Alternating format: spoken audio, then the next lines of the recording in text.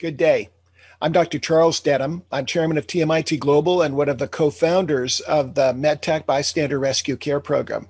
I'll be both a speaker and your moderator today. We're so very blessed you're joining us to learn how to keep your family safe. Jennifer, would you set our sights today? Thank you so much for your kind introduction, Dr. Denham. I'm really excited to be here today and learning more and more about COVID. You guys have been such a lifesaver. I've had friends ask me questions and I've referred them to the modules and to the website. And it's really been great because people just don't know what they need to know about this. Today's program is going to be very, very interesting. We're talking about the future and surviving this pandemic that is going to become just something that we're going to have to learn how to live with. And I'm very excited about all of the knowledge and the wisdom that's going to come today from our wonderful speakers. I'll give it back to you, Dr. Denham, and I'll see you all later. Thank you so much, and thank you all for being here. Thank you, Jennifer, and thank you for your steadfast support of patients and families.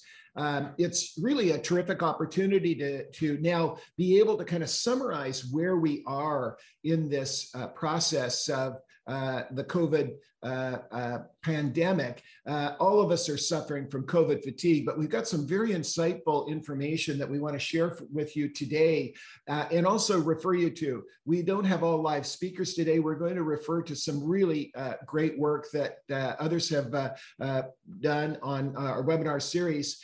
We have Dr. Gregory Boats, who's in the ICU today, however, recorded our program last night, as we did with Dr. Chris Fox. You see on the second line, the chairman of emergency medicine at the University of California, Irvine. Dr. Boats is a full professor of anesthesia and critical care at MD Anderson Cancer Center, and also a full professor and adjunct professor at Stanford Medical School. Live, we have one of the real pathfinders in emerging threats and threat safety science, and that's Chief Bill Adcox.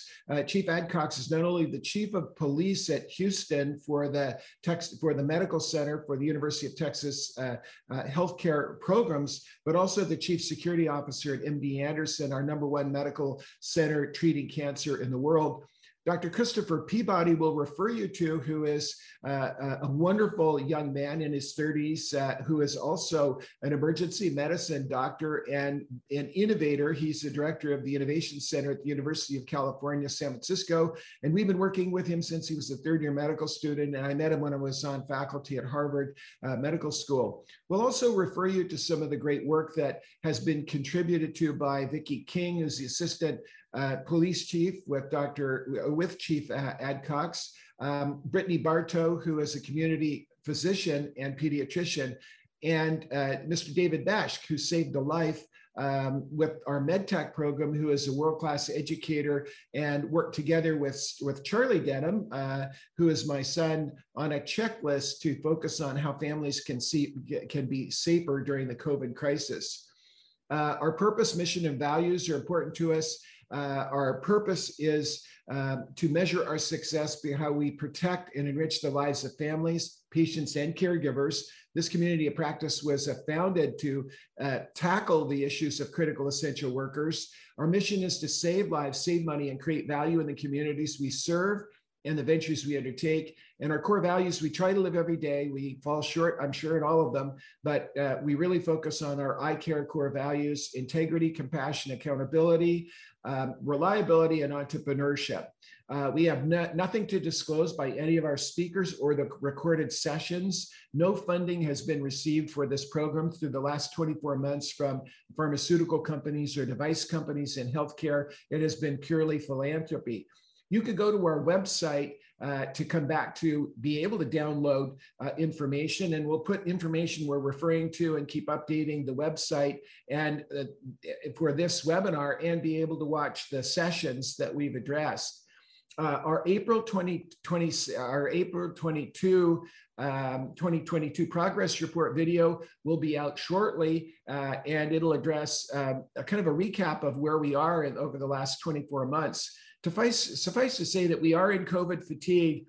However, we're really seeing a surge again in Europe, and we hope maybe it'll be a blip here, maybe it'll be a surge, maybe it'll be a non-event, or maybe it'll be another crisis if we, with the BA.2 virus. We're not going to cover this variant that is part of the Omicron lineage today, but we need to really remember that this is a critical issue. And what I thought I would do is play a video that is what's called Data in Motion by Johns Hopkins. We downloaded it this morning so you can see the latest numbers and we don't have to quote them.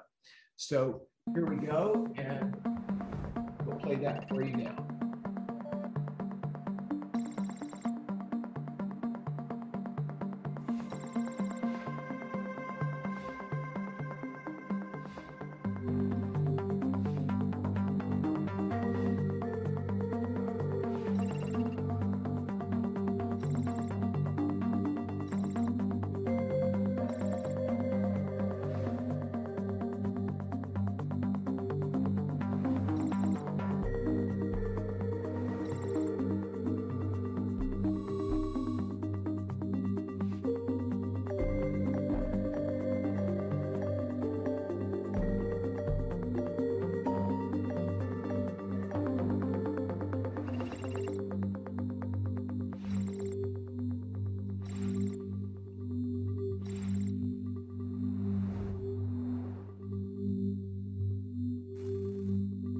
So I highly recommend going to not only the Johns Hopkins site, which is really well maintained, see the data in motion, look at the heat maps. Of concern to me is I live in Southern California, and you can see that we've really got some intensity there, and that just isn't referable to our, or reflected of our population. We really got an issue here. And so my family and I are staying very, very vigilant, and we're being very careful. And let's hope that maybe that this is a non-event. We just don't know whether it will be or not with the virus. We recommend that you go to our website, and we'll continue to update these programs. We record every one. We produce them as a mini documentary. And right now we're contemplating producing a book along with Chief Adcox and Dr. Boats. We started an emerging threats community of practice. We're going to be gearing that up with a lot more intensity as we hope that the COVID crisis will dissipate. And there are about 30 different things that really should keep, if they're not already keeping our leaders of medical centers up at night, should be keeping them up at night. And pandemics was one of the issues that was critically important. We have wonderful leaders from multiple organizations, and you see just a handful of them reflected on the slide before you today. We want to just let you know that some of these threats are invisible until they become visible. Some are invisible threats that we know are going on, and only when something bad happens that we are recognizing them. And it's important that we recognize that. Epidemics and preparation were actually one of the issues that we had identified a year before the COVID crisis. But there are other issues, employee fraud, patient fraud, that also are critical issues that we're addressing. Just a quick, for those that have not watched our programs before, TMIT is a nonprofit 501c3. We're working in the area of innovation, quality improvement, and in product services and technologies. We were asked to help put together the survey for the Leapfrog group. And we worked with the group purchasing organizations, which developed our 3,100 hospital network and 3,000 communities. And over 38 years, we've been able to have a wonderful set of subject matter experts, now numbering well over 500, that are in clinical, operational, and financial areas. This particular coronavirus community of practice was served originally by about 40 to 50 subject matter experts. It's grown to now well over 100. And we tap a lot of the resources we have, not only the live contributions, but also recorded and enduring content from our two Discovery Channel films that were global. And you see a number of the noteworthy names of individuals that were contributors to the programs. And we have 3 more Discovery Channel or possibly Amazon Media documentaries that will be coming out, 1 3 minutes and counting. However, we're addressing a number of other ones. So what happened was we focused originally when this crisis happened on creating family safety plans for critical essential workers. And you see, I won't rattle off the names of the logos that are on the screen before you, but we had wonderful contributors to focus on readiness, response, rescue, recovery, and resilience. We undertook a 1,000 family household study, and we have well over that amount now in terms of the data that we've been studying. Critical essential workers, how can we stop the virus in the homes of critical essential workers? We found out that the general public was really interested in this, and our focus was on head, heart, hands, voice. What do the families need to know? What needs to motivate their heart or their emotions? What must they do, hands, and voice? What could they say to others? As of today, actually, we've done 44 90-minute broadcasts, including those we do in patient safety, 24 specifically in Survive and Thrive training programs. And you see the other list of the deliverables that we've undertaken. We just want to remind you that all of our 90-minute programs have been produced, but we also are producing very short videos you can watch on your phone, and we'll be continually updating them in the weeks ahead regarding the next normal, addressing masks, ventilation, and a number of the issues that we still need to really be focused on. This Survive and Guide program covered a number of topics. We started with coming home safely, and you'll see a number of the titles that we have on this page. The new normal and the 4 Ps we're going to cover today a little bit with Chief Adcox. We cover Delta, Omicron. I think the most recent videos and the most recent productions have really helpful as we go forward. Testing to navigate care, our stressed emergency safety net, fraud, and then also addressing the safe practices that are critical. So as we go forward, we also want to thank our college and young adult team who've worked with us on vaccines and a number of areas in vaccine hesitancy. They come from a number of great organizations, a lot of overlap with our top medical centers, as you'll see. And they were great contributors, not only to vaccine hesitancy, but also what families can do. And we think of a family being 2 roommates at college. That's a living unit, and they're the family away from home. And so we had these great contributors. Now, there's been a real challenge with misinformation, disinformation, and malinformation. And I found that this graphic was very helpful. I found it on the web. It was absolutely terrific. Misinformation are unintentional mistakes and inaccurate information, spreading false information, but it lacks the intent. The intent to harm is really disinformation. We see that coming from the Russia, and from those that are trying to defeat science and solid science. And that's fabricated deliberately with the intent to manipulate. And malinformation is the deliberate abuse of private information, releasing people's emails and their locations and putting people at risk that is an intent to harm, but may not be falsification of information. We produced a videotape called The Vaccination Conversation, which we're updating now. However, we're collaborating with one of my favorite friends, who is Jeremy Kagan, a full professor at the University of Southern California Film School, who has been producing great videos. We mentioned it during our last program. However, we're going to play a video that we think, for those of you that are tackling vaccine hesitancy, we're going to play this 10-minute videotape because we do have time today to do it.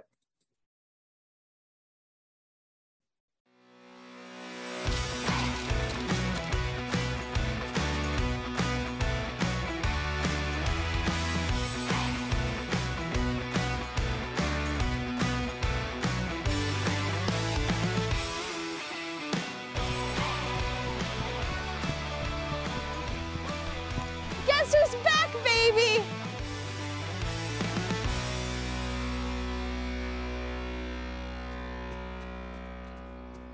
Hey, welcome back, my man. I missed you at the robotics competition. I heard you won. Congrats. Yeah. Hey, Charlie. Hey. So you finally got your COVID vaccine shots? Yep. Now I'm all vaxxed up and ready to kick some balls. Hey, I know you're happy to be back, Charlie. Watch your language. But, Dad, we are kicking balls today, aren't we? You know what I mean. I know what you're doing. So get out there, do your warm-up. It's coach on the field. Yes, Coach. You heard him, guys. Let's go kick some balls.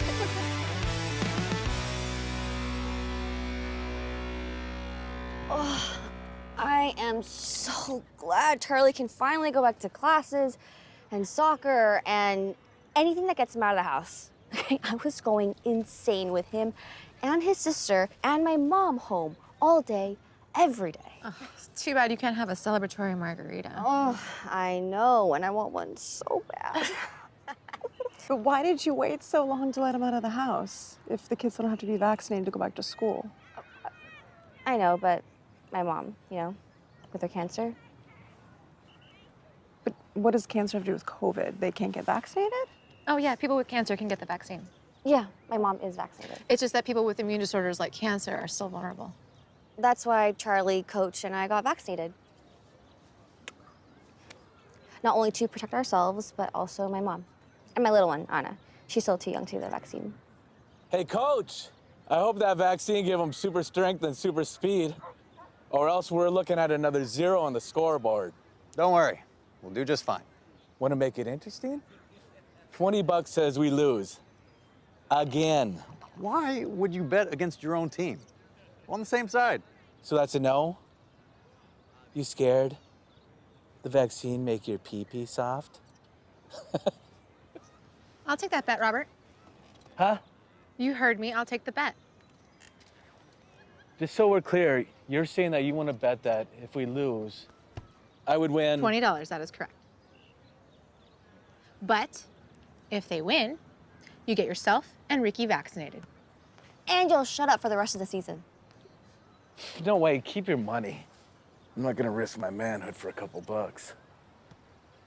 You know the vaccine doesn't cause impotence. Oh, yeah? What about that guy? What's his name, from accounting? Oh, he wasn't vaccinated. Erectile dysfunction was a side effect from actually getting COVID. What? Nah. I'm telling you, man, it's true. Side effects from COVID are way worse than the possible side effects from the vaccine. A New England Journal of Medicine study found that the vaccine has no effect on erectile dysfunction. However, a mild COVID infection could, How do you know all this? I did my research, man. I'm all vaxxed up. You know what? It's on. Hey, it's so awesome that you're back. Thanks. Hey, dweeb. I heard you got the vaccine. I bet that's why you're still so scrawny. It looks like you got a reverse Captain America super soldier serum. A super dweeb serum. Hey, I also got the vaccine. Anything you want to say to me? Yeah, the vaccine is an international ploy orchestrated by the powerful elite to keep control over the masses to further their murderous agenda. So shut up and get in line. Where'd you hear all that? On social media. My mom says social media spreads a bunch of lies, misinformation, and I shouldn't believe anything that's not from a reliable source. And do you just do everything your mom says? What even is she, a fascist? What? No, she's a doctor. Do you even know what a fascist is? All I know is the elite are actually lizard people, and the vaccines have microchips in them activated by 5G networks. He's crazy. Just shoot. Well, my parents are only worried the vaccine was developed too quickly, so that's why I'm not vaccinated. You're not vaccinated? No, he's not. Soon they might not allow him to play if he's not vaccinated. Oh, no, really? He'd be devastated. I mean, I'm vaccinated, and his dad had COVID, so he has immunity. But with the kids, I just feel like the vaccine happened really quickly, and I'm still scared. As you should be. We all care about our children's health and what they put in their body. We hear these concerns all the time from parents at the hospital. And I explained to them, the vaccine was not created overnight. The first vaccine ever was created in 1796. That's over 200 years ago. Thinking that the vaccine was created from scratch in the past year is like thinking that the PlayStation 5 was developed from scratch too. But we all know that it started with the Atari in the 70s, then the Nintendo, then the Super Nintendo, then the Sega Genesis, then the Nintendo 64, then the PlayStation. Wait, You're mixing consoles. That's my point. They were all built on previous technology, even if they were different. Just like the different vaccines? Exactly. Moderna, Pfizer, Xbox Series X, PlayStation 5. All brand new, but built on previous technology. And as far as your husband, even if he had COVID, he still needs the vaccine and boosters to help protect him against new variants. Okay, but what about infertility and all those things people talk about? Not only did the vaccine not affect my fertility, but my doctor says that my baby will also be born with some immunity. Right, Doc? That's right. We've had pregnant women who were not vaccinated die from COVID at the hospital.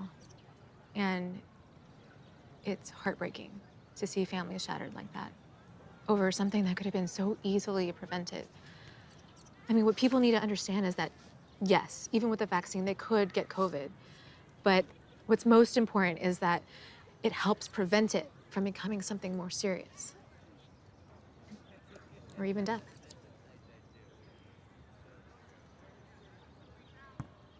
Maybe I could come by the clinic this week, just talk to you about it.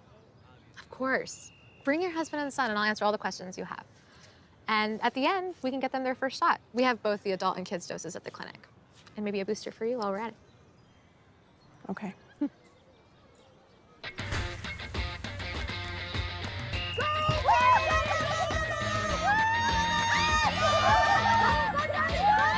Defense, guys, come on!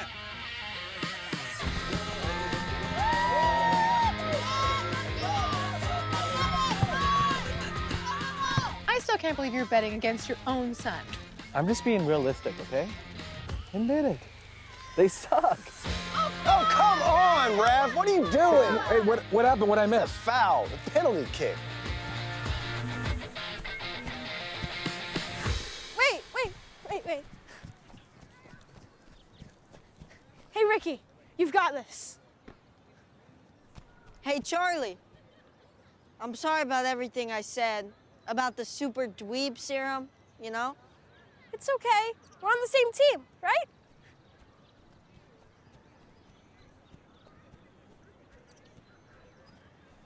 Ricky! Ricky! Ricky! Ricky! Ricky! Ricky! Ricky! Ricky! Ricky! Ricky! Ricky! Ricky! Ricky! Ricky! Are you going to be a team player and root for your team? Or are you going to root against your own son just so you can win? Ricky! Ricky! Ricky! Ricky! Ricky! Ricky! Ricky! Ricky! Ricky! Ricky! Ricky! Ricky! Ricky! Ricky! Ricky! Ricky!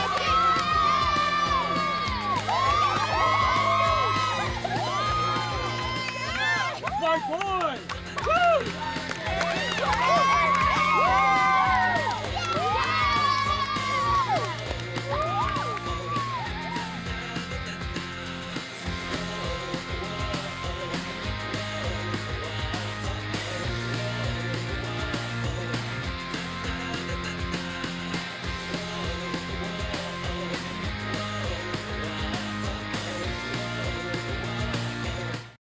So this video, we think did a great job. There are others that we have on our website that are multilingual. And suffice to say, we're not going to cover vaccines today, but we really believe that everybody needs to be up to date and rely on the advice of your personal physicians.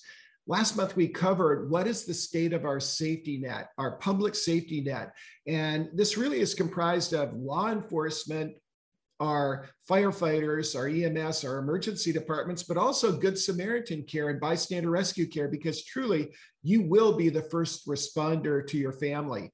It's a real pleasure to introduce Chief Bill Adcox, who is the Chief Security Officer and Vice President at MD Anderson Cancer Center. He's the Chief of Police at the University of Texas at Houston Police Department. He has just been a long-standing champion of performance improvement in the emerging threats that we're addressing, much broader than COVID. And our hope is, again, Chief, that we can get back to, and you'll hear from Dr. Boats, that we will be really excited about getting back to some of these emerging threats. We covered the issue of the state of our safety net and the fact that we've got major gaps in this safety net last month. And we have video actually showing metaphorically how some of the safety net isn't even beneath us, and because things have evolved so quickly, and that there are major gaps. Chief, would you go through the concept of how you taught us, our whole team, about left of boom that you derived from the military? Sure, Dr. Denham, and thank you everybody for being here today. Left of boom, this is a term that was coined by the excuse me, the United States military while we were battling terrorism on the front lines in Iraq.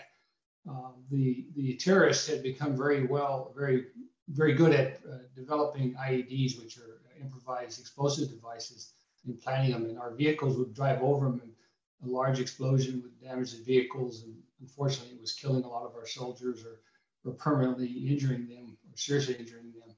And so the military was able to obtain a tremendous amount of funding, billions of dollars, in order to harden the vehicles so that they could survive an IED attack.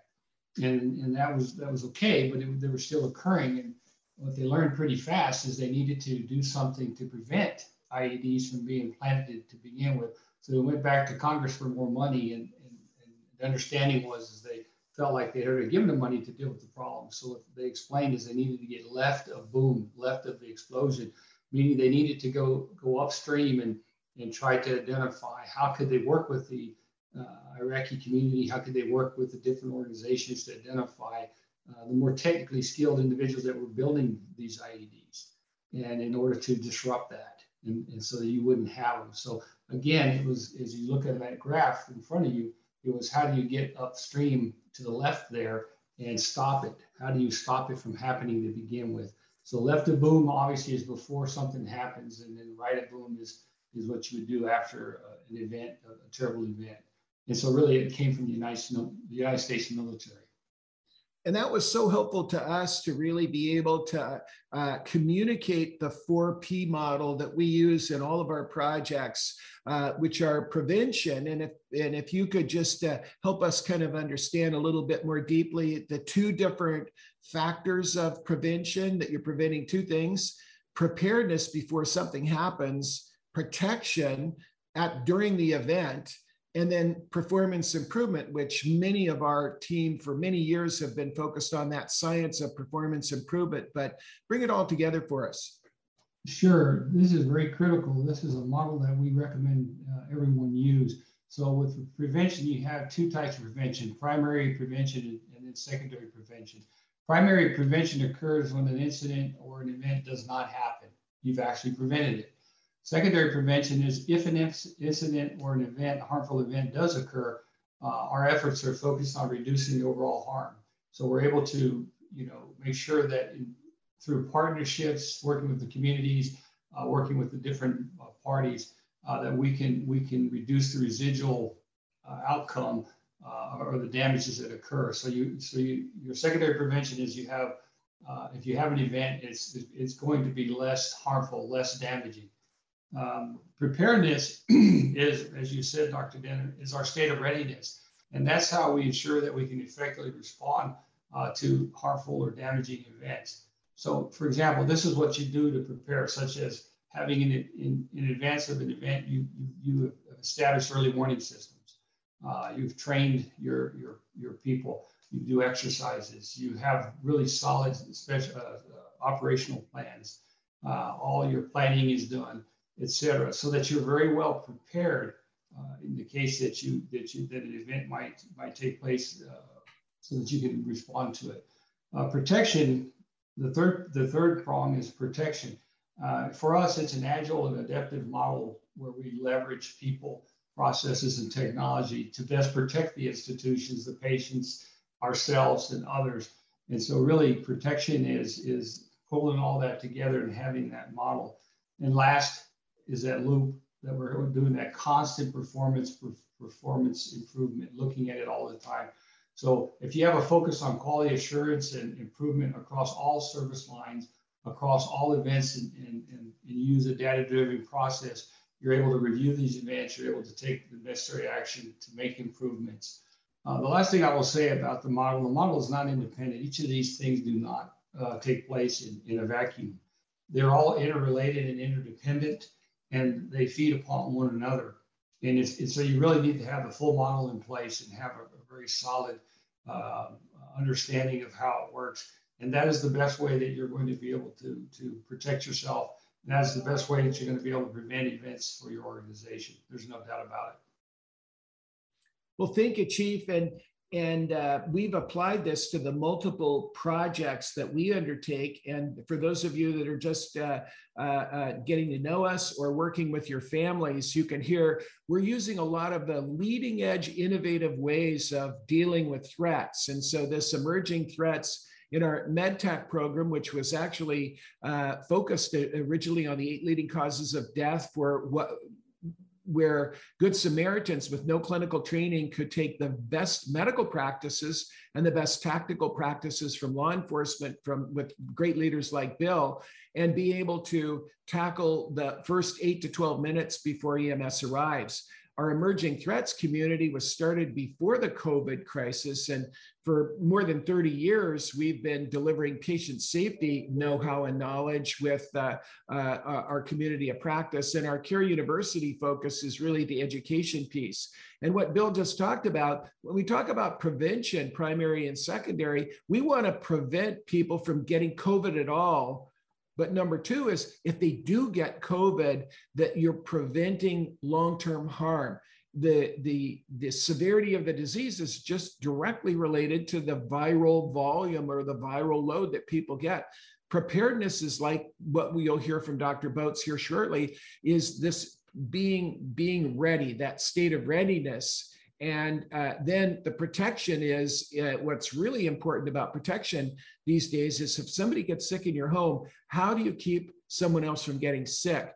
Stories sell, data tells. And I have family members that I'm helping manage and advising. I've had family members die of COVID. I have family members and good friends that are suffering from long COVID. I have friends right now that are have been infected multiple times with COVID. And so how do you protect the rest of the family at the time when boom occurs or when somebody gets infected? Again, these are some highlights of some of the content that we've covered. We talked about inside threats and outside threats. And the inside threats to your family are those intrinsic to your family, or if you've got somebody in the elderly age group, if you've got somebody who's immune compromised for any sort of disease, post-transplant, post-cancer, currently receiving cancer treatment, having a hyperreaction to viruses. I've got these things in my own nuclear family. I'm over 65. My son has had adverse reactions to viruses. And I have other family members who are at risk. And so that's where the inside threats, we need to recognize them. And the outside threats are how much community immunity is there, meaning how many people are protected out where you live and are up to date on vaccinations, and are there well-ventilated areas where you can circulate.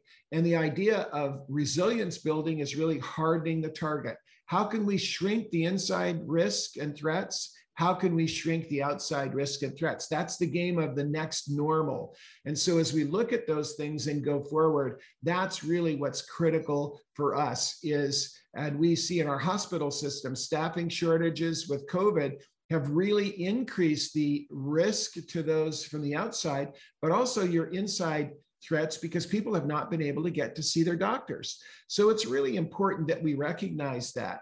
So we've asked Dr. Boats, now 24 months after the beginning of this community of practice, to really address for us the family safety plan and what we call the 5 R's. And so we're going to have Dr. Gregory Boats, who is both a professor of anesthesiology and critical care at the UT, University of Texas MD Anderson Cancer Center, but he's also an adjunct full professor, clinical professor in the Department of Anesthesiology at Stanford Medical School. I think it's really important for us to recognize he also has done a fellowship, an extra year of training on simulation. He's been a godsend to us as our clinical leader, but also to emphasize deliberate practice of the things that we need to do and the things that we can do.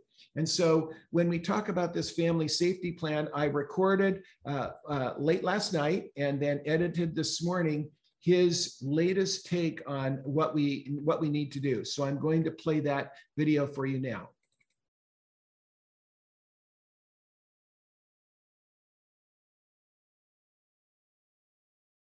So Dr. Boats, we've entitled this program The Next Normal. I'm not sure we'll have a normal, but as we head forward, what's your general advice to families regarding as we head into this next phase?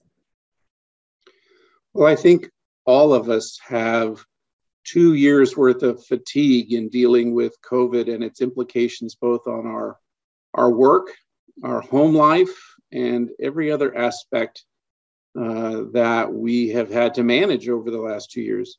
My advice is to keep up the cause, stay vigilant. We see a bright future ahead, but we aren't sure that we're out of the rough water yet. It looks like the latest variant may be more transmissible, but maybe less likely to cause a hospitalization or even death. That may be tremendously affected by the fact that people have been vaccinated and boosted.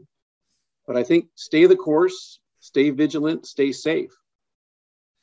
Great. You know, as we look at masking, we've been great proponents of it. We know that many caregivers have done great and have not contracted the illness by using high quality masks.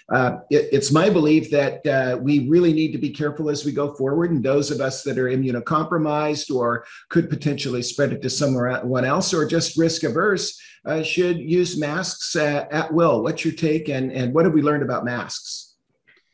You're absolutely right. I know there's a lot of controversy about wearing masks now that some of the restrictions have been eased. My opinion is that masks are part of that public health strategy that's been in place for 2 years now to try to protect our populations, especially the vulnerable populations. So I think masking plays a big part in how we move forward. Obviously, if you're outside, if there's lots of air moving, then masks play less of a role. But inside, you can't tell where the aerosol might be. And so variants may be moving through our communities, not causing significant illness in most people. But if it gets past to someone who's immunocompromised or has a lot of chronic health problems, it could be pretty significant in them. Obviously, being vaccinated is one of the strongest measures that we can do to try to reduce the impact of the coronavirus, but masking still plays a role. I still wear a mask when I go into public areas where people that I don't know are congregated or if I'm inside. When I'm outside, I don't wear one. I enjoy the outside with the fresh air, but I still wear one when I'm in a situation where I think that the risk is increased. So, we both have talked about this many times, about social distance. And now that we know so much more about the aerosol spread and transmissibility of the virus, I tend to look at social distance and ventilation together. So when I'm with my son, we go to a restaurant or we have to go in to order something, we always wear a high quality mask. We try to sit outside. We never sit inside at all if we can possibly do it. And we kind of strike the balance of distance and ventilation and closed spaces and public spaces. Is that a reasonable way to kind of think about distance and ventilation? Well, absolutely. I think it comes back to the fact that this is a virus that is transmitted by respiratory droplets that can hang as an aerosol for some time. Anything you can do to reduce the risk of coming in contact with an aerosol is to your benefit. So you're absolutely right. Wearing a mask, staying outside, keeping a distance that may reduce the risk of moving viral particles between people in an aerosol are all good things to do. I think we should still maintain those practices. Fantastic. Testing. We now know a lot more about testing, the value of how we might use an at-home test, an antigen test. versus a PCR and a laboratory test, and the timing, which we'll cover again in this webinar. This is one of the really valuable things that we can have as we look at the dynamic balance between the background immunity or community immunity in an area and the infection rate. And when we're gathering together, do you think that it would be valuable for us to all have masks, all have tests on hand so that we can kind of manage that dynamic? Well, I think so. I think that having the ability to do testing at home when you are going to have a family gathering or have a particular activity for which you feel there is risk, then doing an antigen test at home to know what your antigen status is at that time gives you some confidence moving forward. And it also helps you to maybe trace where you may have come in contact with the virus if you do become infected, to try to make sure that those that were there with you get the information that they're at risk as well. And so I think it's, again, a valuable part of the overall plan to manage our new normal, with COVID being part of the infectious disease risk strategy or profile in our communities. Well, Dr. Boats, we started out with our survey and now have many more than 1,000 family responses to our survey addressing the 5 Rs. We're now 24 months into this pandemic. And as you look at advising families of critical essential workers and the general public, let's cover the 5 Rs. And so the first R is readiness. After 24 months, how should a family look at readiness? Well, I would hope that a family would look at readiness the way we did from the very beginning, which is have a plan. Think about what your risks are, especially if you have family members who are in a high-risk population with immunocompromise or chronic medical problems. And use that information to formulate your plan and stay ready. You should constantly think about what are the risks in not only my community, but in the activities that I'm going to do now, especially since things are opening up and we're much more likely to be in contact with larger groups of people. We need to think about that in trying to maintain the safety of ourselves and our families. The second R is response. We know a lot more about what to do if we have a family member who has a positive test. And many of us are getting notified frequently that our family members, our kids in school, are in contact with someone that has been confirmed to have the disease. Anything new that we should think about as we think about how to respond if a family member A gets sick or B is in contact with someone who has had the virus? Well, I think that not only did we think about readiness, but now we're thinking about how to actually deploy our family safety plan if in fact someone becomes infected. It's the same strategies that we've talked about all along to try to reduce not only the risk to the person who has the coronavirus for their safety, but also the safety of those around them. I think that the strategy is still the same. I think having vaccination as part of the readiness plan has perhaps mitigated some of the concern for very severe illness that we might see in someone who comes down with a COVID viral infection. But nonetheless, the rest of those strategies in our family plan still remain true, and we should practice them. Our third R is rescue. And we certainly know a lot more about what to do if we have a family member who is sick and needs to go to the emergency department. You and Dr. Peabody from UCSF, our wonderful teammate, and Dr. Chris Fox from UCI and his colleagues have really helped us understand the factors that are important as we try to rescue someone who might be getting sick. And now we've been around quite a few that have gotten sick and actually needed help getting to the hospital, or even have long COVID and might need to go to the hospital. Any tips regarding 24 months after we have started to learn about this virus?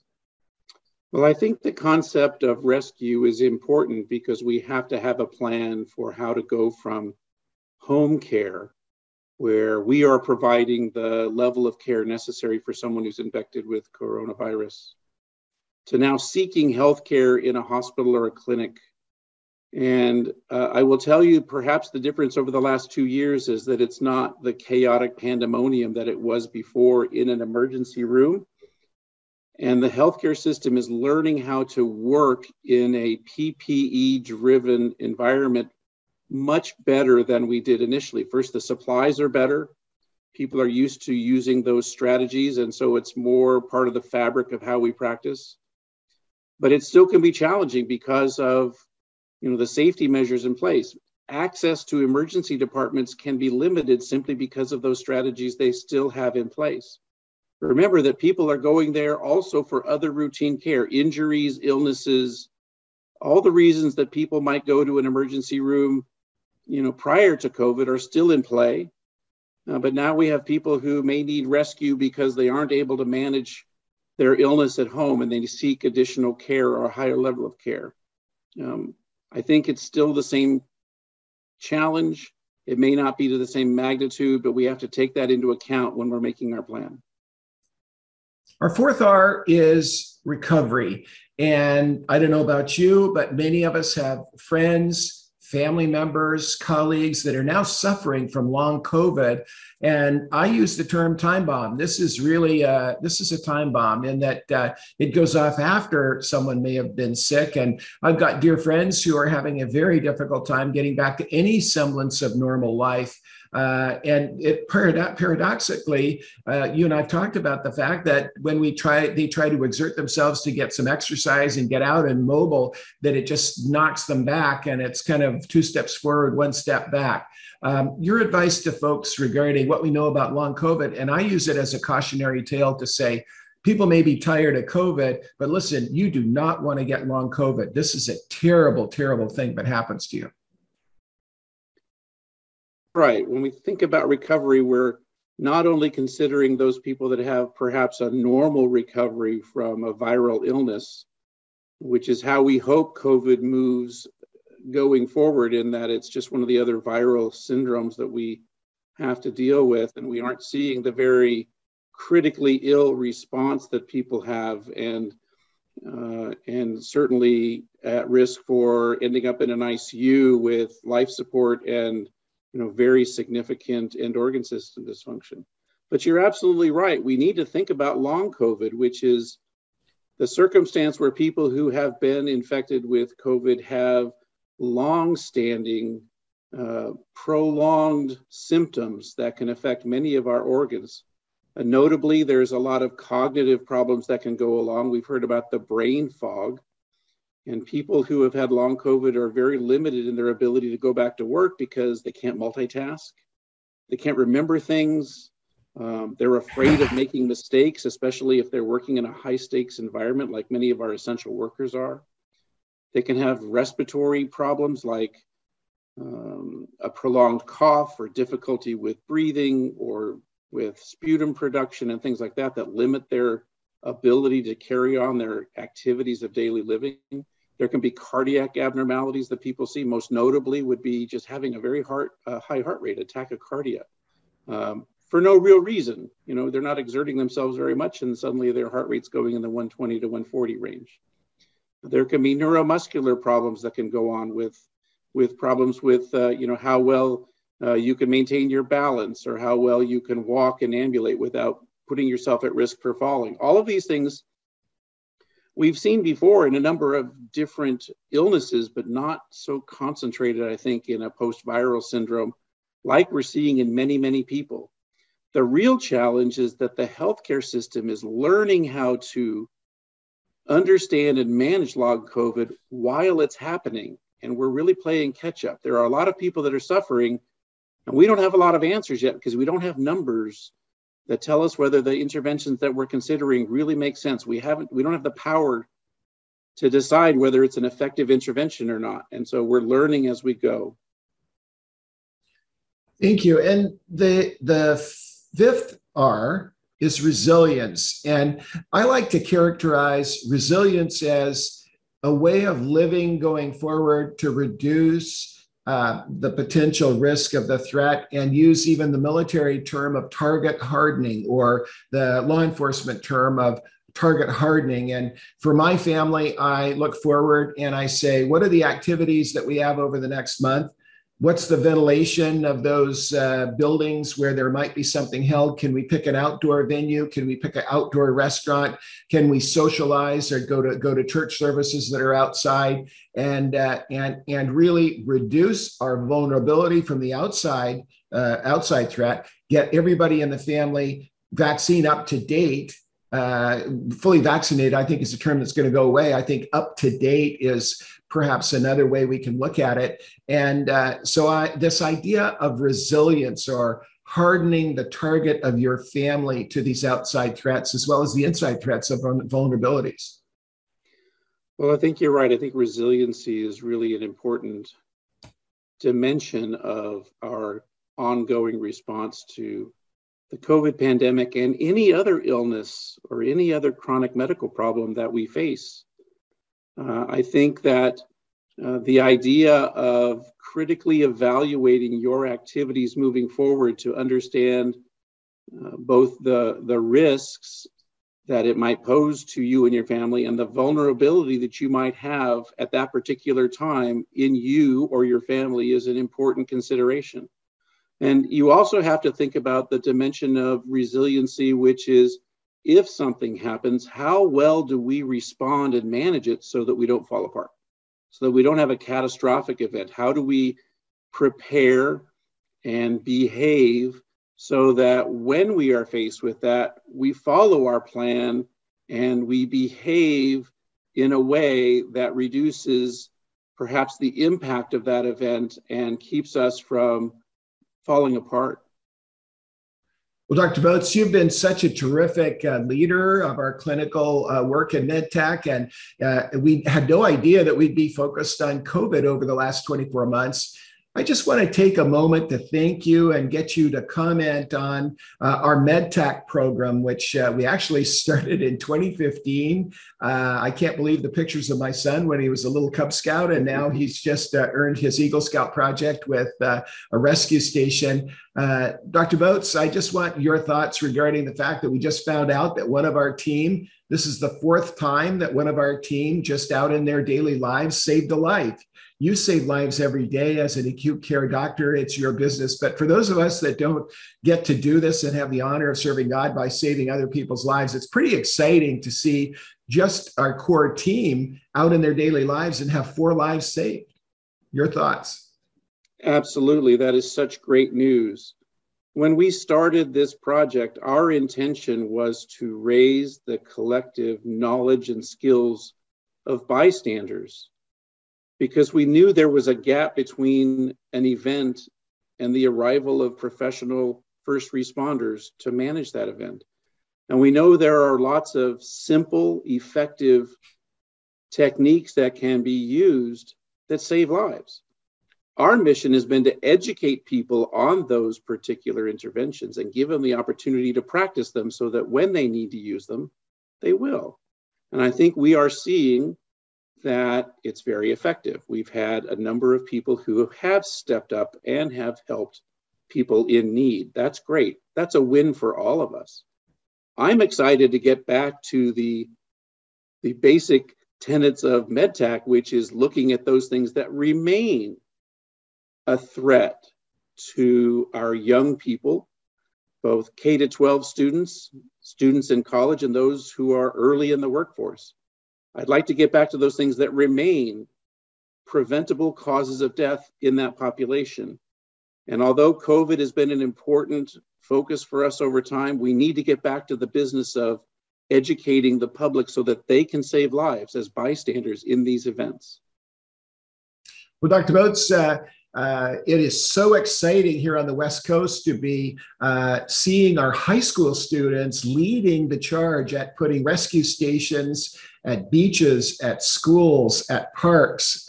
Your comments to them, these high school students who have stepped up with it, these are pretty difficult and more complex projects than anybody could imagine to put something in for the general public that would include an automatic defibrillator and stop the bleed kits and PPE for COVID, and in some cases even rescue gear that non-lifeguards can use to save lives. Your message to this group of high school students and donors and actually communities that have stepped up and said, you know what, we're going to do this. Yeah, I think it's really important that these kids keep pushing forward with what they know is the right thing to do. I think one of my favorite sayings as I was growing up was, those that say it can't be done are frequently interrupted by those who are actually doing it. I think if you don't allow someone to say no and that be the end of the discussion, but really work to show them why this is so beneficial with relatively cheap equipment that can be deployed by nearly anyone with some training that really do have the possibility of saving lives. It's the good cause. We should continue to do that. We know that it is. It's a matter of making others know that this is the right thing to do for that situation in that location at that time. And that's what our high school students are doing. They're taking that charge and moving forward, and they're making it happen. And that's really, really exciting. Well, thank you for all you've done. Thank you. So Dr. Boats has been just a fabulous proponent of saving lives, not only with COVID, but as we've said, with the leading causes of death. Now, let's just talk briefly about a focus in on emergency care and this issue of transporting a loved one to the emergency department and transporting them home. It's critical with Omicron that we're as careful as we were with Delta or anything previously. And it's really a pleasure of mine to introduce Dr. Chris Fox. Dr. Fox is the professor and chairman of the Emergency Medicine Department at the University of California, Irvine. He is a sailor, he's a surfer, he's a waterman here along the ocean. He's also done a fellowship, one of the first people to do a fellowship in the use of ultrasound in the emergency department, which is now very commonly used. And I mention my son frequently, but it's kind of interesting to know that my son was on Catalina Island. We were at a scout camp in a remote environment. We had to have Baywatch come and get us because he was very sick. And we thought it was both myself and an emergency medicine doctor at the scout camp thought that he had appendicitis. And the small hospital in Catalina on the island, they took care of him because the helicopters couldn't get him in. And it was actually Dr. Fox's innovation in teaching all of the emergency medicine doctors how to use ultrasound to diagnose appendicitis that actually kept Charlie from having to have more therapy. So that was a great experience. So I've asked Dr. Fox from the emergency medicine perspective, but also the general medicine perspective to give his advice to you.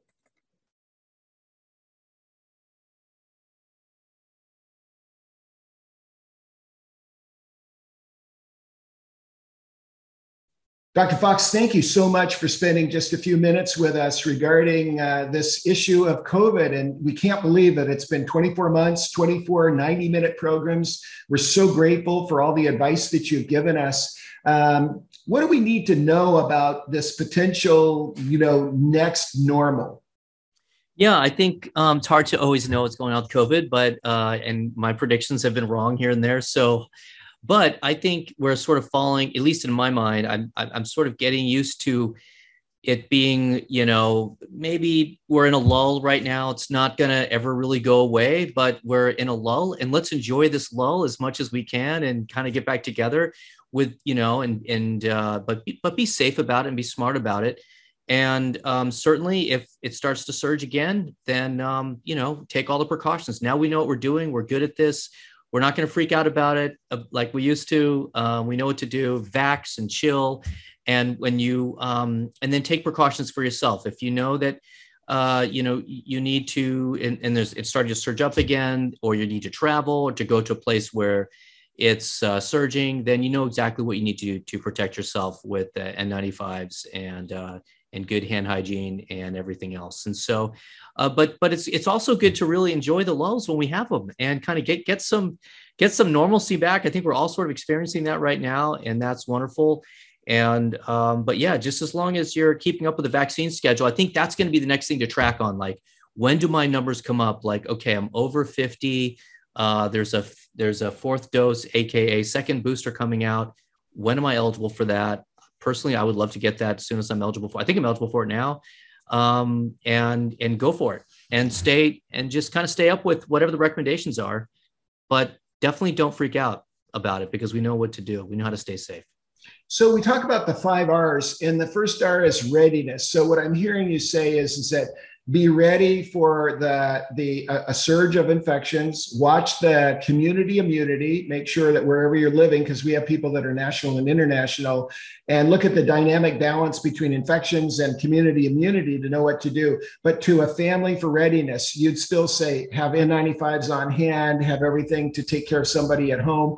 And we have to be as vigilant as we were in terms of readiness, even though we don't have a surge now. Fair statement? I think that's a very fair statement. Yeah, don't throw away the masks. Certainly not the N95s. Keep those on hand, because we've seen how these surges can just tick up like that, kind of sneak up on us. So when that happens again, if that happens again, then we know exactly what we need to. Or somebody travels into your area. Now that travel is becoming so much more commonplace. I mean, I've been traveling a lot in the last 3 months, 2.5, 3 months, just all around. And so I feel like I've been able to, go into an area. Like I was in Puerto Rico last week, and I'm like, I'm not really sure what's going on here. I'm going to wear my N95 on the plane the whole way there, just in case I'm on a plane. Somebody could jump on that plane with me who came from some other area. I think anytime you're on a plane, at least for me, it's going to be an N95 because there's little pockets surging around the world constantly now, and so I think that's just being safe. And then research the place you're going to. So when you get off the plane, like if the local area just doesn't have it and they're lulling like we are here right now, then then you don't really have to stress about it as much. But everybody has a different risk, tolerance here when it comes to that. Some people always wear an N95 no matter what, and other people kind of look at what's going on and base their own risk factors on their own medical history and what they need to do to stay safe.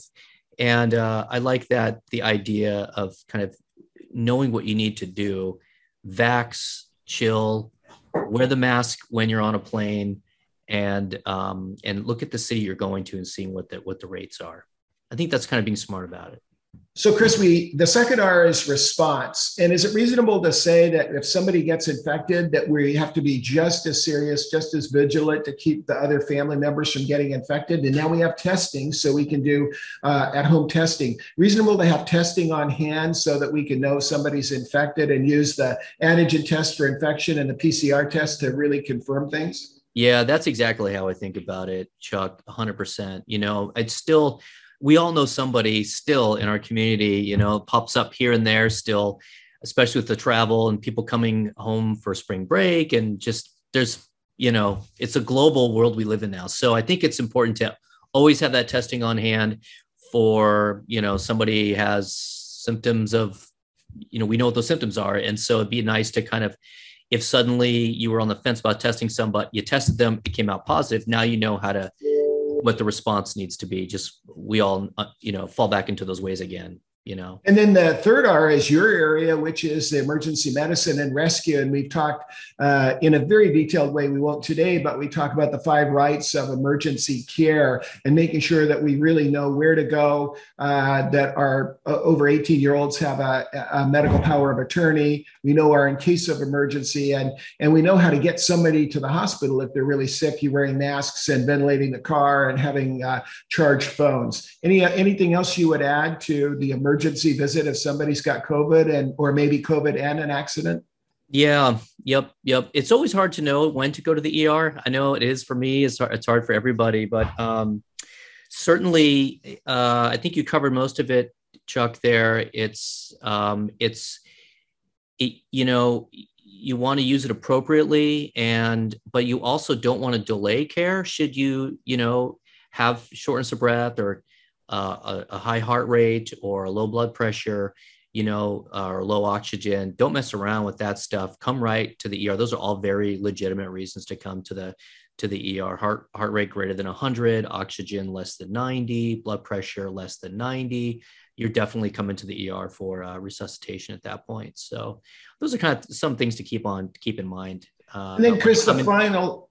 Yes, oh, the final two R's are really recovery. And you and I have had a conversation offline about long COVID. We don't want to get long COVID. This is pretty serious stuff. And this is something to really be careful about. And then the final R is resilience. How do we harden the target of our home and know that if we were to get a wild variant that we're constantly practicing these R's? Reasonable are those reasonable thoughts and statements? Yeah. I like how you kind of putting that there at the end to stay resilient. And just, I think for, me going into this, it's just knowing that we're in a really good place with it right now, but that could change. And if it changes, don't freak out, just stay resilient. We all know what to do. If you think back 2 years in the beginning of all this, it was really scary because we didn't understand this. We didn't know if there was a vaccine coming. We didn't know why are some people dying? How do we keep from getting it? Right. I mean, I've been around it just as an example of how good N95s are. I was around it for 2 years, swimming in it in the ER, at our our county's level 1 trauma center. And people were coughing all over me constantly with it, intubating, sloshing in it. And I never once tested positive for COVID. The N95 just prevented the whole thing for 2 years. Fantastic. I'm still, I still haven't gotten it. Knock on wood. But yeah, so because I really want to avoid long COVID. I don't know, what if that is a switch for me and changes, my own body's, reaction to it. Like, I don't know what could happen. So for me, vaccination, N95 when I need to, and enjoy the lulls. Good. Well, thank you, Chris. You've been just such a great contributor to our program, and we just really appreciate it. Good to see you, Chuck.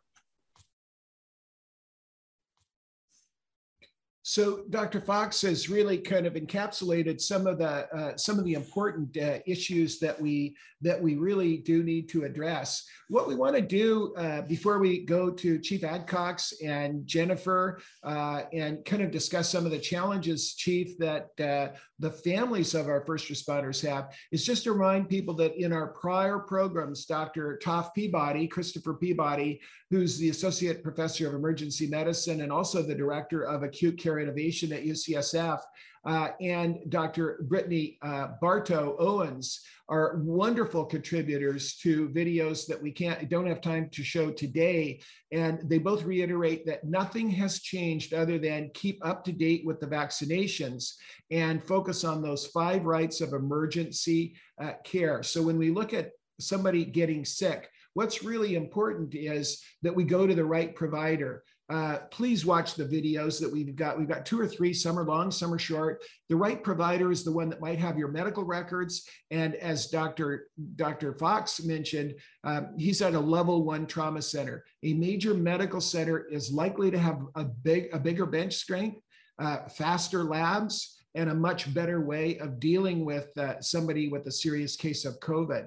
The right diagnosis kind of revolves around having the right information, and that means having your set of your medical records. We've also done videos on the 5 rights of your medical records, and making sure that you recognize that a copy of your medical records you're entitled to. Although a provider owns it, you're legally entitled to them. What's important? Your medications, the history of your imaging, your history of your laboratory test. You see the icons there on the right side of the page. The right treatment is making sure that they're addressing not only the signs, but the symptoms that are going on. And Dr. Peabody really wants us to remember that the right discharge is probably the single most important thing that we can do at a visit. And why is that? Because we need to know what our discharge precautions are. What are the precautions necessary to come back? So when you're discharged from you would think it was what they are doing, but these return precautions that you see in the the left lower corner of the slide right now are really, really important. Knowing when to come back if you have a fever, knowing when to seek care with someone else. Knowing all these things are absolutely vital and probably the biggest gap in the safety net of emergency care. And then the right follow-up. What is the right follow-up? The continuity of care. Just because you went to see an emergency medicine doctor doesn't mean that the trip through our healthcare system is over. So it's really important that we recognize that when we are working with anybody who's sick and we look at this trip to the medical center, that it is really, really critical that we understand those things and that we're focused on them. I'll finish up briefly with something that we use routinely in patient safety and quality, and that is the Swiss cheese model. Any one of these barriers or defenses that we have using masks, avoiding poorly ventilated areas, having social distance, washing high contact surfaces. We don't hear much about it anymore. Why? Because it's probably not as common as we thought, but there still is an environmental risk. And what's really important about masks is after you're finished with a mask, it is a magnet for the viruses, especially the high quality ones that are N95 or the surgical masks have an electrostatic charge that has attracted the virus. It's attached the virus to the fabric of the mask, so you don't breathe it in. But then if you touch that mask where all that virus is collected, touch your eyes, your nose, we touch our faces about 24 times an hour, you can then get the virus. And so it's important to realize that the defenses, the barriers, and the safeguards are like a Swiss cheese model. And we use this in patient safety to have people help them understand that that the viruses can slip through the holes in the Swiss cheese model and actually come through it. So what I'd like to do now is just ask Jennifer Dingman to comment as an expert in patient safety and quality. And I'll go back to Chief Adcox, and then we'll finish up with a checklist for your families. What's important for your families? But go ahead, Jennifer, and then we'll have Chief Adcox. And Chief Adcox, we'd like for you to respond regarding what are families of first responders who are exposed every day. Go ahead, Jennifer. Thank you, Dr. Denham. What a great webinar this was today. All of this really important information, and your video was just fantastic. As a soccer mom raising my children who have long grown up, I can just see how people are going to relate to that. And I strongly encourage everyone here to share that with your colleagues, friends, and families, and anybody who has questions about getting the vaccine with regard to this pandemic. I think it's really important that we not get too complacent about the coronavirus. We really don't know what's coming around the corner. We don't know what these variants are going to do. And we just have to be vigilant and do everything that we possibly can to protect ourselves and those that we love from this virus. These webinars have just been priceless for myself and my colleagues, my family, and my friends. And I am so grateful to everyone here who has ever participated, all of our past participants and all of our speakers. You're just wonderful. Anyway, I would like very much to continue on and share this. And I encourage everyone here to do so. And I'll hand it back to you, Dr. Denham. Great. Well, thank you. And thank you for all you do in patient safety, because you also help us tell the stories that are important on our other webinar to caregivers in safety and quality. Chief Adcox, you are recognized as a leader in threat safety science, and everyone looks up to you in law enforcement. What's your message to law enforcement families and families of those that have EMS professionals and emergency medicine folks and firefighters who are at risk every day, and mom or dad come home, or sister or brother come home, and they've been on the front line? What's your message to those families and those people that care for us in the safety net? Well, thank you, Dr. Denham, and certainly thank you for those kind words. One of the things that I call it the added pressure pot syndrome is that first responders, EMS, emergency department, physicians and staff, et cetera, they don't have the ability to stay home and to protect their loved ones, to be there during certain crises and during certain issues. So they have to be prepared. They've got to make sure that their family members are safe and prepared ahead of time, because there's a requirement that, you know, it's expected that they're going to respond to protect the community. And so it's a little added pressure, and it certainly is a burden on a lot of people. So the only thing you really tell them is be prepared, be vigilant about staying current on your and being updated on your vaccines. If you're eligible for a booster, for you and your family, make sure that gets done. You know, monitor the current situation in your community, in your area, and even if you can, down to your neighborhood and the events that you're doing. Make sure that you keep your family plan up to date. We've talked about that over and over on these webinars. There's a great template for that, but make sure your family plans is constantly up to date.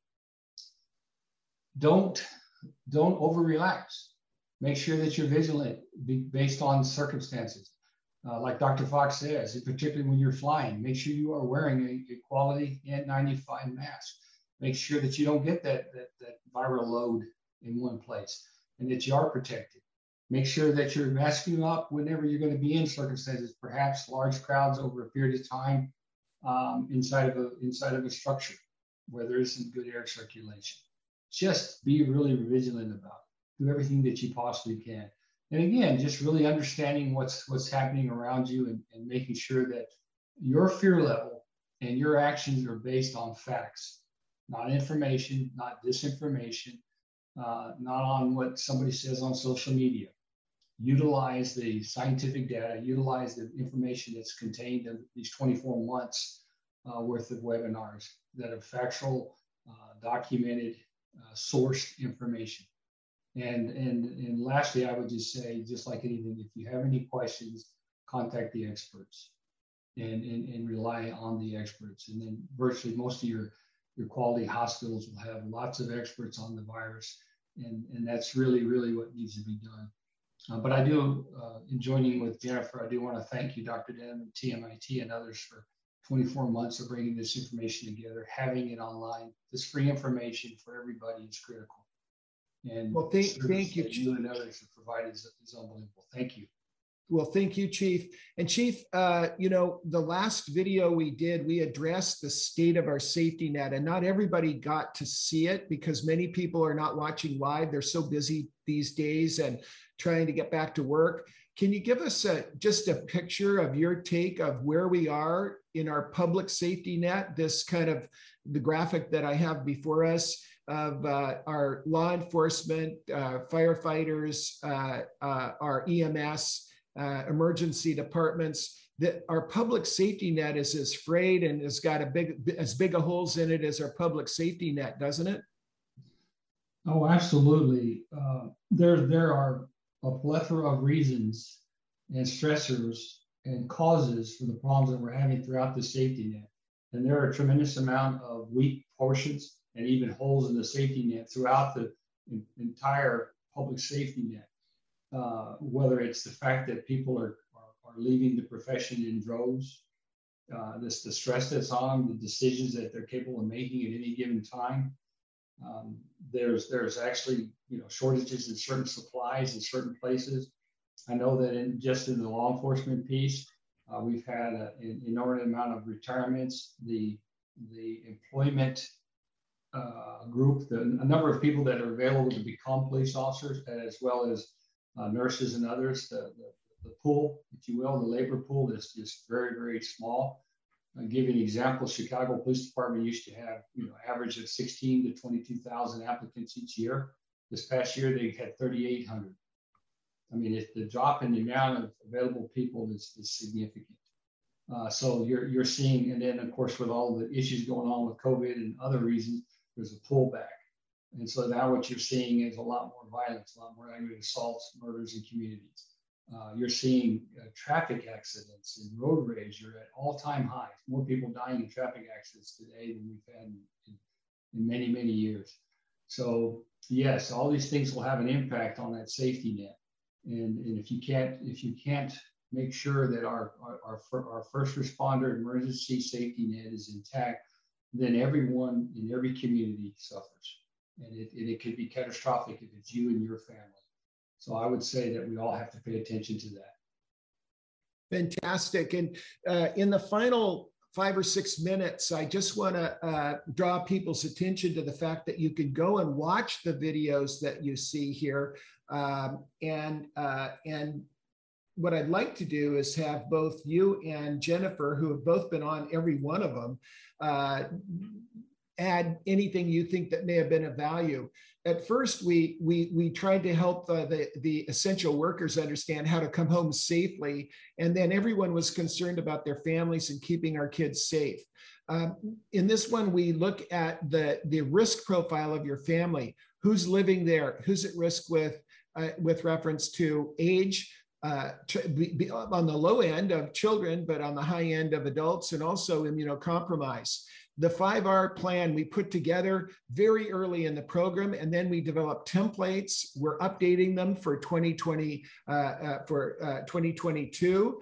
Providing care at home, we developed a methodology and checklist for you to set up your own care room to keep from getting someone else sick. And I right now am helping manage no less than 5 people that have somebody sick at home right now, and you do not want to get long COVID. Then we updated the safety plan. We addressed this issue we did today of emergency medicine, but a deep dive, and I highly recommend everybody watch that, because it is any emergency, the 5 rights of emergency care really apply. A lot of people want to know, well, what do they do? What do you do if your family is in the ICU? I have a cousin who's a newborn cousin who needs a liver transplant. And because of the rules of and coronavirus, but also the risk for the pediatric ICU, there's a limit other than parents just being able to see this little girl who's waiting for a liver. The vaccines, variants, and victory, a lot of the principles still apply, even with an Omicron 2, the BA2. Long haulers is really a big deal. There are more and more people. We'll cover in our next webinar, what do I do if I get long haul disease? We highly recommend going to a long haul clinic. This has helped people that I've been helping who are older people that have got long haul, but there are younger people getting it too. The best practices for reopening, we're going to revisit, and then Chief Adcox addressed the 4 Ps. As we look at some of the others that might be more important for those of you, take a look at special care for special populations. Also, safer holidays as we start to go travel and kids are getting out of school. Really, really key. I think one we spent a tremendous amount of time on that is really a polished, pretty polished documentary is a deep dive on testing that hasn't changed. So you can kind of take that to the bank. Chief Adcox and our other public safety leaders helped us in the last one. We are going to cover the fraud in the ecosystem, and we are going to cover the safe practices update, our 1,000 household study, and our faith-based and what faith-based organizations can do. We're putting rescue stations at faith-based organizations right now. Chief Adcox, I'll go to you first, and then I'll go to Jennifer. Were there any of these webinars that you found particularly important for those you lead in the area of law enforcement, and also as a threat safety science leader? Anything you want to draw our attention to over the last 24 programs? Well, there are many, but I will say that the ones that were really helpful with my staff and was be able to explain, how they could safely go to their homes and go from a hot zone to the warm zone, then back into the cold zone in their homes, how to do that so that they would protect their family members, as well as the ones that talked about the science, the testing, the variants, what was the real risk, having factual information. And I think the last thing is that many of these talk about how we need to individually and collectively communicate what is the truth and what really needs to be done and what we can do, so that folks throughout every community and every family can protect themselves. So those are the ones that I would say are the most. And then again, even the 1,000 household study that that you compiled brought some true value to the largest study I've ever heard of in this arena to what people should really be looking at. So with that, I think that there's bits and pieces on all of these, and I highly recommend that people avail themselves to it. Thank you, Chief. Jenny, we'll go to you for the last word. I have just a couple minutes. What I'm going to do is just address the family checklist, which I thought if I have time to address, which I do have a couple minutes to do, and we'll finish right on time.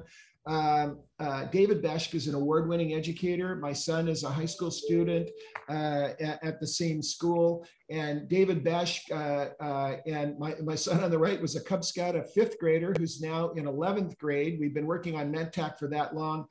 Developed a family lifeguard checklist. What to do before a family event, during an event, and after event. Take a look at the slides. One of the things that you can do is how to determine how to protect at-risk members.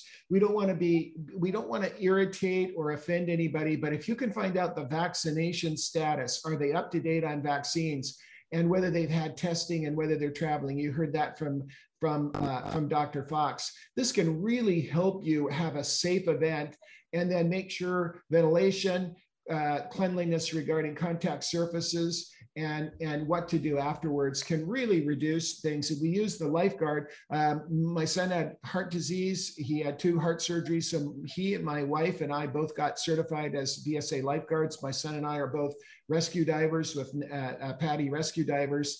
We know that lifeguards, 90% is prevention, 10% is rescue. And so as we look at these safe practices, it's really, really critical that we really know that we really want to be a lifeguard. We don't want to be an emergency caregiver. We want to be a lifeguard and prevent anything bad from happening.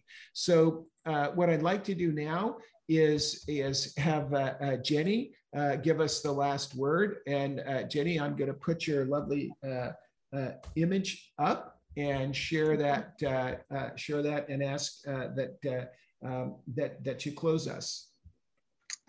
Thank you, Dr. Denham. I just, these webinars have been priceless, like I said earlier, going all the way back to March 18th of 2020 for the very, very first coronavirus webinar you did. It was about protecting you and your family, first responder and family briefing.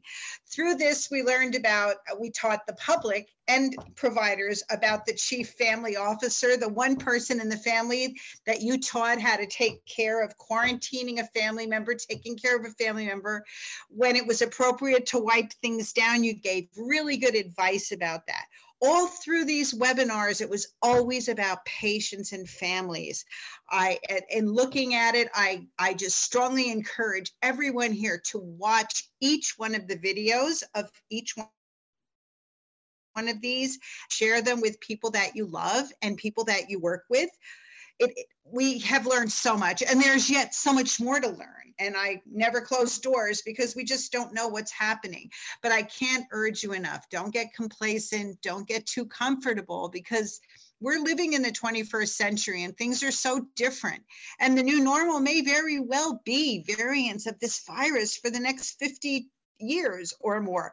And this is just something that we need to learn how to live with, get used to, and most of all, respect others, respect those that are vulnerable. Get a vaccine, encourage others to get a vaccine to protect someone who might not be able to be protected from their own vaccine, someone who is very ill. Think about that. Think about what God wants us to do.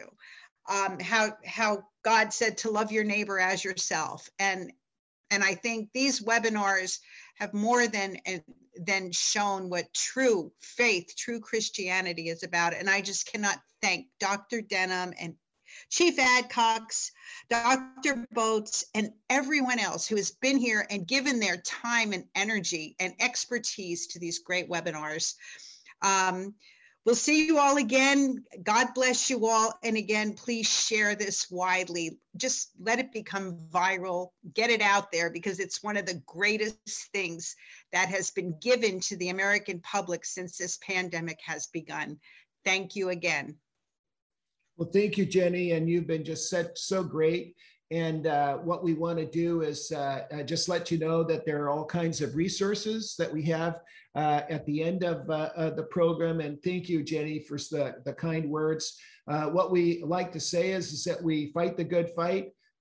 We will finish the race and we'll keep the faith. And that's what we're doing. And we'll see you next month. We're going to address the key critical stories in performance improvement. What can we learn about long COVID from those that have cared for it and gotten it? What can we do about emergency and all of these things? And we're going to be using story power next month.